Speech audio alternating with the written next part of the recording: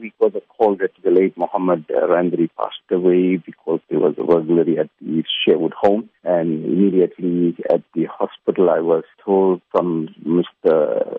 Randeree, who was the chairman of the Durban Clothing Manufacturers Association, that his son has passed away. I immediately started to organize for the post-mortem, which we managed to get. The burial took place at our cemetery in Durban, which is the Brook Street Cemetery. What memories do you have of Mohammed? He had a boat of his own, and he used to charter and take clients for deep sea fishing, and that's where I've come to know him. And he has left 2 sons behind, and the whole family devastated. What happened to the senior Randeree, Mr. Randeree, is saddened by what transpired this. Talking about that, he was a well-known businessman. How concerning is it that associations are losing such prominent businessmen to such brutal acts of crime? Today, the crime is not in South Africa. All over the world, there is crime. We can't do much about it. In fact, it is saddened by the loss of Mohammed Randeree, a youngster. So, it is a devastating issue that what is happening in the country at the moment. And we lost a good businessman from the community.